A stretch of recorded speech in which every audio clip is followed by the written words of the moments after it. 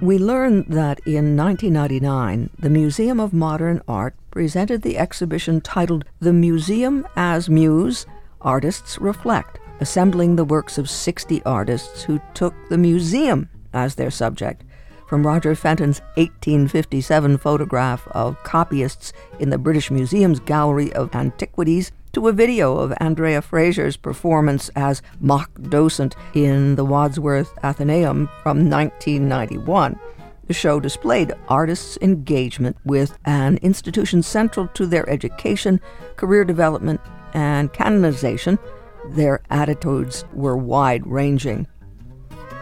Instead, Barbara Fisher turns to such moments of pause and questioning in the work of contemporary poets. She assembles an analogous collection of responses to the museum in poetry, analyzing poems that foreground and interrogate an art museum setting. Poets, like artists, approach the museum as an arena of perception, but because the museum is not their primary institution, they stand at further remove. They enter the provinces of the visual arts as observers, admirers, and even as interlopers, and they often tell about their encounters through an established mode in their own medium, the medium of words. And the way they do that is often termed ekphrasis. This term for the traditional subgenre of poems about works of art derives from a rhetorical device for vivid description, for telling in full.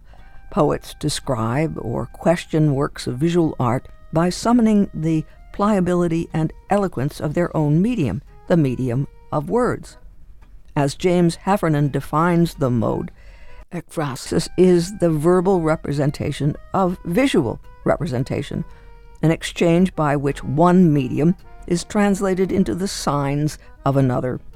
Fisher would expand this definition to reflect the fact that contemporary ekphrastic poems may address non-representational visual works, or may not, quote-unquote, represent their subjects at all, riffing off their visual sources more tangentially or interrogatively.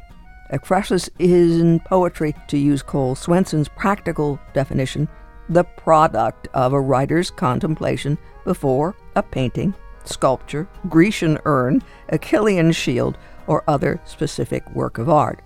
That product or poem may take a variety of forms, from a sonnet to a collage of verbal fragments, and that act of contemplation may be sparked by images in books or magazines, on billboards, stages, or screens. But for contemporary poets, standing before a work of art does most often situate them in a museum. That from Barbara K. Fisher in her study, Museum Mediations. For poets, standing before a work of art most often situates them in a museum setting, Fisher says. And such standing before paintings in a museum on the part of a poet is at the foundation of a new collection by poet Marjorie Maddox. But what makes this volume so much richer is revealed by the title. The title is In the Museum of My Daughter's Mind. The work is a collaborative project involving poet Marjorie Maddox and artist Anna Lee Hafer, Marjorie's daughter. The book is set to be released on Mother's Day, May 14th, by Shanti Arts. In anticipation, there will be a mother-daughter book signing at the Auto Bookshop in Williamsport Friday, May 5th, First Friday. WVIA's Mindy Cronk had a chance to speak by phone with Marjorie Maddox about the new book.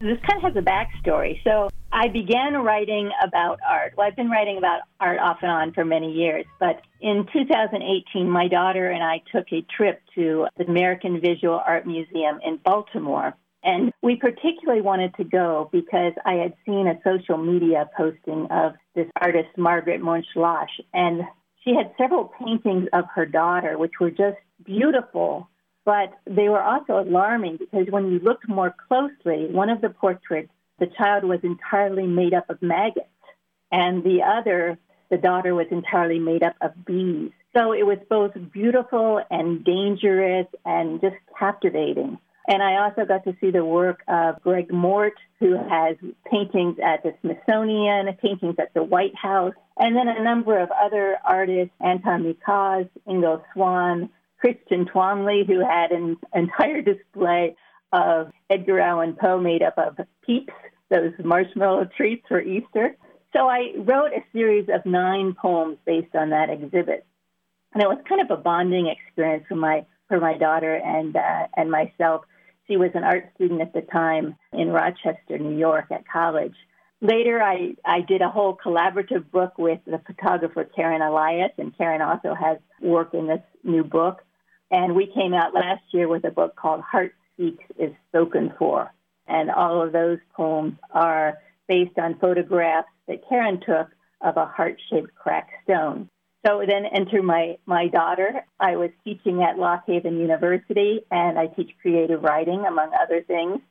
And my students were writing poems about art, and I was showing them several web pages, and I decided just kind of on a whim to show them my daughter's web page, and they were just captivated and intrigued, and several of the students wrote poems based on my daughter's work. So I thought, well, gee, I should do this too. And I just got on a roll, and I ended up with 18 poems about my daughter's artwork. Much of her work deals with pouring layers of paint, and she often kind of weaves in a kind of collage effect words and phrases throughout the painting. So often I'll repeat these words and phrases in different poems. Other of her paintings are quite abstract. And I thought I would first read her artist statement about this piece called The Letter E, and then describe the painting a little bit, and then read the poem that goes with it. So her statement about it is, the letter E is a painting that questions how we absorb new information. This piece was inspired by a child penalized for asking a brilliant, creative, out-of-the-box question in class where the focus of the day was the letter E. Does a strictly regulated and enforced schedule hurt more than help our brain's ability to absorb new information? So this abstract painting, it's kind of hard to describe. That's why I'd say go to her website, hafer.org. But it almost looks like kind of a whirlwind or a whirlpool with the letter E kind of precariously on the edge or the rim of this whirlpool. And then way down below, you can see a building, which I kind of interpreted as a school building. And, I was starting to think about how do we teach people, how do we encourage creativity or discourage it in schools. So I wrote this poem in response, and it's a villanelle, which you'll see repeats certain lines in a set pattern. The letter E, after the painting by Anna Lee Hafer. Don't distract me with questions, those extraneous detours that topple learning. E, and only E, is today's lesson. The enemy of schedules is curiosity, omissions necessary for well-paced delivery. We yearn for no distractions. Don't ask me questions, time-wasting, silly digressions of how and why. Pay attention. Our concern is E and only E. Today's lesson is letter 5. Your inquisitive obsessions are enemies of order. Don't ruin class by distracting me with questions. Creativity's the one transgression I won't allow. Sit still. Don't squirm. E and only E is today's lesson. Up next, the letter F. Natural progression of learning. Quiet. It's not your turn to talk. Don't distract me with questions. E and only E is today's lesson. And of course, I don't adhere to that philosophy, but, I think it's important to talk about the way we encourage creativity in young students. It's a form of listening, but through the eyes. What I'm hearing you describe by looking at her work and then reflecting on it and writing. Right, and that's one of the things that I really love about ekphrastic work is that you are not summarizing, but you're trying to kind of enter into the painting or the photograph or the movie or another poem. You're trying to enter into these pieces and engage with them. And sometimes that makes you reflect on things in society, sometimes things about yourself. Sometimes you feel like you become something in the painting. but it's a nice kind of jumping off point to talk about the experience of the painting. Because all art, it's very hard to paraphrase, right? You have to experience. And that's kind of what you're doing, jumping off and involving yourself in the work of art and then kind of recording your experiences for others. What did you learn about your daughter doing this collaboration, whether it was reflecting on her work or the process of preparing a book to be published? That was a really wonderful experience for me, because it really gave us a chance to come together and create this whole collection together. When I worked with Karen Elias, photographer, we kind of went back and forth, and sometimes the poem was written first, and sometimes the photograph was taken first. But in this case, all the paintings were done already. And so it helped to have the artist statements, her kind of explanation or her response to them. But, it opened up all these opportunities for us to talk about what she saw in the painting and herself and what she thought about when she was creating it.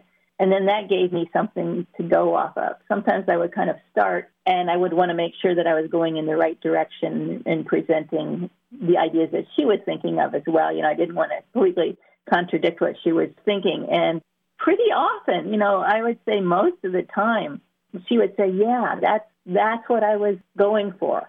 And so that was a really nice experience to feel like we were on the same wavelength and understanding how each other think and create. And even though they're two different areas of art, a lot of the process is the same. And I think understanding each other as artists was a real gift in this whole process. And the cover of the book is one of Anna's paintings, The Library. Yes. In fact, that is hanging in my living room. My husband gave it to me for Christmas a few years ago, bought it from Anna Lee. She wanted to give it to us, but we also wanted, to buy it to acknowledge her as a working artist. And so it's just delightful to me to have it over an armchair that's very similar to this one. And you can kind of see on this cover, and those of you who are listening, if you go to her website, you can see how there are some words kind of woven throughout. And so my poem responding to this particular image is what's called the pantoum, where you have the first and third lines repeated. It's kind of a weaving in of the words. The lines from one stanza are repeated in another stanza, and then you take two different lines and repeat them throughout. So I use a lot of the words and phrases that she has woven throughout the painting. And it's the first poem in the collection, and it really emphasizes this idea of the importance of imagination and allowing yourself choice. You'll see that there's kind of a splatter-looking type thing on the image, and one of the things that comes out is, a splatter is not a mistake, it's a choice. The rest of the image is a little more realistic, but if you look more closely, you see that this room with a chessboard and an armchair and bookcases appears to be on the top of a building. So there's those surrealistic qualities to the painting as well. A lot of her work has to do with kind of switching the interior and exteriors. So you have to rethink about, where you're situated, where you're located, and what's real and what's not, I guess. And one of the things I noticed about her website is with her work that's on there, she provides images of smaller sections of the whole picture. So you can really zone in on what you're describing, whether it's the abstract paint there or the chessboard and the phrases that you've mentioned that she incorporates. So her website is so visually detailed. It's lovely to get a sense of it through the medium of the computer. Yes, and that's one of the things that I think is so nice, is to be able to kind of zone in, particularly on those words and phrases that you might not notice at first, because some of them are quite small, but they add another level of meaning to the painting and also, I guess, to the poem as well. But yes, that really intrigued me, the idea of using paint and words. As a poet, that really drew me in. How do these words also add to the painting? They're kind of like a poem within the painting, to find the different words and phrases, and kind of a puzzle too. Yeah, I agree. Will you be doing any book signing events, the two of you? We will. We have a few things scheduled right now, but we'll have something for First Friday at Otto's Bookstore in Williamsport. So that's the first Friday of May. And we've also scheduled an exhibit and a reading at the Finger Lakes Reading Series in Dansville, New York. So that will be fun to have the paintings displayed. They're having an opening reception for Anna Lee as an artist, and then I'll be doing a reading of the book. And we've got a couple of Zoom events. We're scheduling a few of those. Spread the word, because we'd love to appear, jointly. My daughter is in the Philadelphia area, and I'm here, but we're trying to kind of meet in several places to promote the book, which, again, will be out on Mother's Day, which, of course, is very appropriate. Tell us where we can learn more about you and your work. My website is www.marjoriemaddox.com, Maddox, and you can find on my webpage events that I'm doing, my different books. I write poetry, fiction, creative nonfiction, and children's literature, so those are all on there. Reviews of the book. I do author visits. I do readings around the country. I even gave a reading last year, I guess, in Thailand via Zoom, so that was interesting and fun. And different anthologies and things like that. I've also co-edited with poet Jerry Wemple an anthology on poets writing about Pennsylvania, and right now we're working on a new anthology on Pennsylvania called Keystone Contemporary Poets on Pennsylvania, which will be out in 2025 from Penn State. So there's information about all those things on the website. Poet and editor Marjorie Maddox, professor of English and creative writing at Lock Haven University, speaking with WVIA's Mindy Kronk about a new collection titled In the Museum of My Daughter's Mind, a collaborative project involving poet Marjorie Maddox and artist Anna Lee Hafer, Marjorie's daughter. The book is set to be released on May 14th, Mother's Day, by Shanti Arts. And in anticipation, there will be a mother-daughter book signing at the Auto Bookshop, 107 West 4th Street in Williamsport. First Friday, May 5th, from 6 to 8. For more information on the book and all the rest, marjoriemaddox.com, Maddox. That's In the Museum of My Daughter's Mind, issued by Shanti Arts, and it's a collaborative project involving Marjorie Maddox and artist Anna Lee Hafer, and it will be released on Mother's Day, and you can meet them at a book signing at the Auto Bookshop, West 4th Street in Williamsport, tomorrow evening, Friday, May 5th, first Friday from 6 to 8 p.m. Again, for more information, marjoriemaddox.com. Thank you, Marjorie Maddox, and thank you, Mindy Kronk.